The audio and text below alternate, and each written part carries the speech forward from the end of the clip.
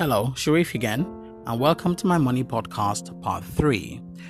Being rich is ultimately a choice you have to make for yourself, not because you're earning a 6-figure salary, although we all know that would be nice, but because you have learned to adapt your lifestyle to your income. And not only that, you've learned to respect the power of time. Through delayed gratification, training yourself to grow your money through carefully thought out money market instruments that reduce the risk of your running out of money. Looking for a huge salary only would never prevent you from being broke, because life always happens to us, whenever it does, and without our permission. So we have to be ready always. So while you're looking for that huge salary, which is not a bad thing to do, by the way, don't make that pursuit your only goal for being rich and financially free. Being rich is a lifestyle that is predominantly about how you handle money at every level of income you're in, on your way to the top.